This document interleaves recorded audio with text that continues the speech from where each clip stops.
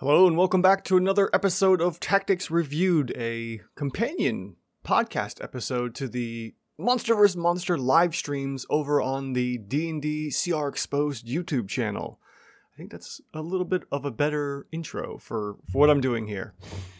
As per the last few episodes, it was all just hard numbers and what was going on, numbers-wise and percentages and what have you. And while to me that's pretty interesting, I don't know how many people themselves are interested in the hard numbers, especially since you would require to watch the live stream itself just to see what exactly is going on and to understand, the components of the battle that I'm discussing and talking about. So instead, I think I'm just going to look at some of the interesting points and maybe the slip-ups or other issues that were going on with the battle themselves. And when we look at what we have going on here for these battles, and if you haven't seen this battle, definitely please go and see it. The link should be in the description for the video, and it's on the YouTube channel there for D&D CR Exposed as a live stream with the Yuan-Ti versus Lizard Folk. Now, the idea for this battle was that, it's set in the jungles, as it should, because, Yuan-Ti generally are either going to be in jungles or dense forests, as far as I'm aware of, as well as lizard folk. And this particular episode was designed by one of my usual viewers, a person by the name of Clawpaw, which is fantastic. He is always there watching all the live streams and suggested another one of these encounters. So we set this one up, I set this one up for, the jungle area on a temple ziggurat, which was kind of a fun scenario, and it looks like, at least with the CR draft of around 15, because I had to manipulate the numbers in such a way to get an even CR battle here, that, the Yuan-Ti were maybe summoning up and creating a new abomination. I'm not too familiar with the Yuan-Ti practices, so if that doesn't exactly follow how Yuan-Ti normally bring about abominations, we'll just go with the idea that that's what they were doing for this particular instance. And the lizard folk were warned to this instance by a spirit bone naga that is a typical enemy of the Yuan-Ti. So the whole setup for this particular match, in my mind anyways, was that the Yuan-Ti are making an abomination. The spirit bone naga, warned them about it, even though the spirit bone naga themselves is typically a lawful evil creature. But the whole idea of the enemy of my enemy is my friend, there's a very tentative alliance between the lizard folk and the spirit bone naga, and who knows, maybe we'll have an encounter later on where the spirit bone naga double cross the lizard folk and we have just a fight between those two, because, in typical senses, the spirit bone naga, like I said, I believe is lawful evil, so they're always looking for some way to get the better deal out of everything that's going on for their own advantage. So in this instance of the battle, we had 5 Yuan-Ti versus roughly 10 lizard folk, technically 9, with the 10th being the spirit bone naga. So it was a 1-to-2 odds in favor of the lizard folk versus the Yuan-Ti. And the Yuan-Ti had in the center the abomination, and then 2 purebloods and 2 Malazans, I guess technically version 5. It doesn't really make too much of a difference between the versions 1 through 5, so I just went with 1 or 5 that seemed to make the most sense and easiest to use in the encounter. Now, as some of you may know, the purebloods are more magical based, so they do have some magic casting capabilities, while the abomination and the Malazans are primarily melee focused. They do have range capabilities, and during this battle they do use the range capabilities pretty well. And it looked like eventually the lizard folk were going to be overrun by just the abomination himself. The abomination was doing the majority of the work, especially with that poison-tipped arrow that it kept firing off. There was some instances also with the lizard folk where we had 6 standard lizard folk, so they were basically the grunt troopers of this encounter, running up the temple to try and stop the encounter with a lizard folk queen, or lizard queen as they're known in the monster manual, and 2 lizard folk shaman, as well as the spirit bone naga. And now the Spirit Bone Naga is primarily a wizard, so I used the Spirit Bone Naga in that sense, but because of the cramped nature of the map itself and how there is just a 10-foot wide staircase for every level, and the map itself has 4 levels to the top of the ziggurat, where the Abomination and all of the Yuan-Ti were at finishing the ritual when the lizard folk showed up from the east of the map. There wasn't really too much that the Naga could do, unfortunately, and if I played it in such a sense that the Naga didn't want to trip up the lizard folk right away and use the lizard folk to the best of their abilities, then I wasn't going to have the Naga attack the lizard folk as well. So that was one restriction I put on the Naga. After that, it was just, unfortunately, the Naga trying to do things with all the lizard folk in the way. So initially, the Naga got a lightning bolt off, which hit the Abomination and one of the Malazans for one round. I think it was like right in the first round. And then after that, it tried to do a Charm Person on the Pureblood, because the Purebloods were the only ones that were technically humanoid and able to be affected by the Charm Person spell. The other 3 were monstrosities, the Malazan and the Abomination. After that, the shamans were also spellcasters, and I had one shaman primarily focusing on conjuring animals, which was pretty much key to this whole battle. Excuse me. If it wasn't for the shamans and the ability to conjure animals, I'm pretty sure this match, spoiler alert, would have ended with the Yuan-Ti beating out the lizard folk here. So that was one thing right off the bat.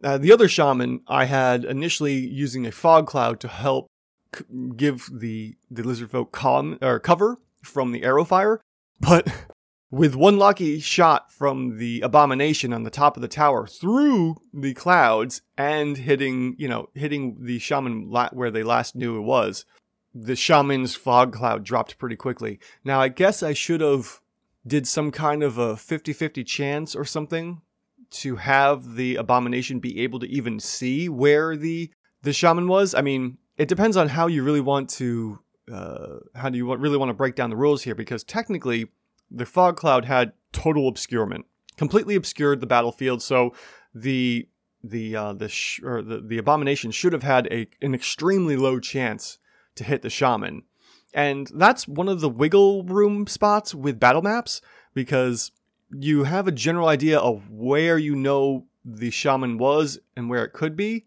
but there's such a wide range. I would probably want to next time count up the total squares that the fog cloud could hit, and then maybe roll randomly of what space the Abomination or the attacker thinks that the target is going to be in the fog cloud, and then from there, maybe roll a d20 if it's 16 spaces or however big the radius of the sphere is for the fog cloud, and then decide from there how to best adjudicate the rules and trying to figure out where precisely the shaman went to. In, Theater of the Mind, the rules, and to me at least, are a lot looser, and you could just say, all right, the Abomination is going to try and attack the shaman's in the fog cloud, you have disadvantage on the attack. Not even taking into consideration, where is the shaman? Are you even hitting the space where the shaman's going to be at? That's one of the things I think older editions of D&D could have come in handy here. I know for a fact, listening to a lot of the Glass Cannon podcast and their playthrough of Pathfinder 1st Edition, there is a roll that you have to make for checks to shoot into the darkness, or if you don't know where a particular target is. And this gives you the chance to totally avoid the shot first anyways. So that could have been a really handy tool, but D&D 5e is simplistic. You want to make sure that it's accessible for everyone to play. So when there's too many rules, it really bogs the game down. And there probably could have been some kind of an obscurement rule and roll, like a D100, and say, oh, totally obscured, you have, a 20% chance to hit. Lightly obscured, 50% chance to hit. I don't know. I like the idea, but I don't want to make 5e too cumbersome with more rules. So this one was really kind of tricky and could have used a little extra, I think, for shooting into obscured areas, besides the fact of just disadvantage.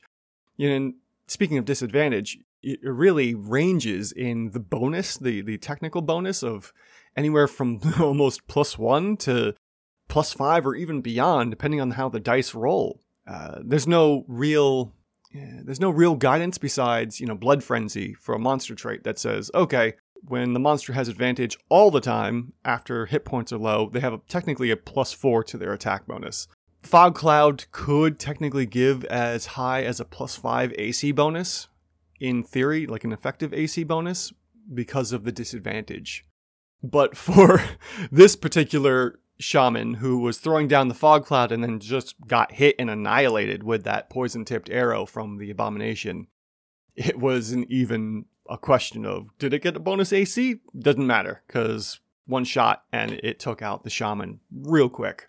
Some other things that kind of slowed the game down, unfortunately, was conjuring the animals, and I constantly forgot to have the conjured animals take their turn after the shaman. I didn't want to play the rule of, we'll have all of these conjured animals roll initiative as well, and then they'll take their turns. I was just like, quick and easy, just like, the new Tasha's Cauldron of Everything Ranger pets and all the subsequent pets. They just go right after, or I guess in some cases, right before the partner. So for the Ranger, for instance, you could have the pet or the companion go before or after the Ranger. So the idea was that the shaman was just going to take their turn, and then the conjured animals would go afterwards. And the initial conjured animals were flying snakes. Now, without really metagaming, technically the shamans or the lizard folk could have known that the UNT were immune to poison damage. So bringing in flying snakes was maybe a mistake on my behalf, because the flying snake does 1 point of damage and then a load of poison damage. And I was kind of laughing to myself initially when I brought them in, thinking, oh yeah, this is going to be a whole ton of damage. Let's see what happens. And then sure enough, every one of the UNT had poison immunities. And the flying snakes were just there really for the distraction, which still helped. Having all of those flying snakes on top of the UNT with, poison-tipped arrows or just bows and arrows to begin with, shooting down at the lizard folk, still helped when I remembered to put the disadvantage on the attack. But I was also giving advantage for the height difference as well. So, it helped the lizard folk with some survivability by giving just straight rolls and the disadvantage countering advantage. So that was helpful and leveled the playing field a little bit. But the flying snakes only have a few hit points. I think it was total 5. So in most cases, the flying snakes were done in one swing of a scimitar from any of the UNT up top. But then, after all of the flying snakes were defeated, that same shaman who was hanging around and survived a couple attacks, especially one from the Abomination themselves, summoned up constrictor snakes. And I knew this one was going to be an interesting switch and change in the encounter because, well, when constrictor snakes constrict, they grapple the target. But not only do they grapple, they also restrain. And when you restrain something, they have disadvantage on all attacks, and attackers get advantage on the attacks. So this gave the lizard folk a huge advantage, especially when the constrictor snakes constricted the Abomination in the center of the temple. And the funny part was, the Abomination himself, or themselves, never moved from the top of that tower as well, which was hilarious to me. But anyways, so that was the big shift right there. The UNT were doing work, and then once the constrictor snakes, and since they're CR 1/4 monsters, I was able to bring 8 of them into the temple and just totally dominate the UNT, yeah. It was pretty much game over by that point. It was remembering to take the snake's turns and then keep constricting, restraining, and getting advantage on the attackers. And then basically, I had a cutoff point. At this point, by round 4 to 5, one of the Malazans finally fell. The purebloods were constricted and couldn't really do too much themselves. And then the Abomination was doing work, but it was pretty much game over at that point, constantly being restrained by more and more constrictor snakes. And then the queen was finally able to rush into battle and start skewering. And thanks to Clawpaw, who also reminded me about the skewer's ability to give temporary hit points, the queen was able to survive a good couple mighty blows. And even at this point, too, I had the abomination basically just ignoring the constrictor snakes because the abomination was just so massive. It basically didn't really care about the constrictor snakes and just wanted to kill the queen off. And that was kind of the idea of this encounter. If the queen was defeated or if the abomination was defeated, the other side was basically routed or would give up. And at one point, because I forgot about the temporary hit points from the skewer ability on the queen, I thought the lizard folk had lost. But then I was reminded, went back, and it took a little bit to backtrack and get Foundry working properly. I got I believe the correct hit points back in place for the queen, and she survived 2 rounds of attacks from the abomination themselves. So once the abomination was defeated, I had one dead Malazan, Yuan-Ti Malazan defeated. One was escaping, trying to flee for its life, and then the 2 purebloods were basically constricted by the snakes. Once everything was done there, I just ended the encounter and considered that the purebloods were now prisoners of the lizard folk, and they were taking them back to their village or town, having defeated the abomination. Didn't get a chance to stop the ritual, even though I never intended for the lizard folk to be able to stop the ritual. They just got there late, and the ritual had finished, bringing in this abomination.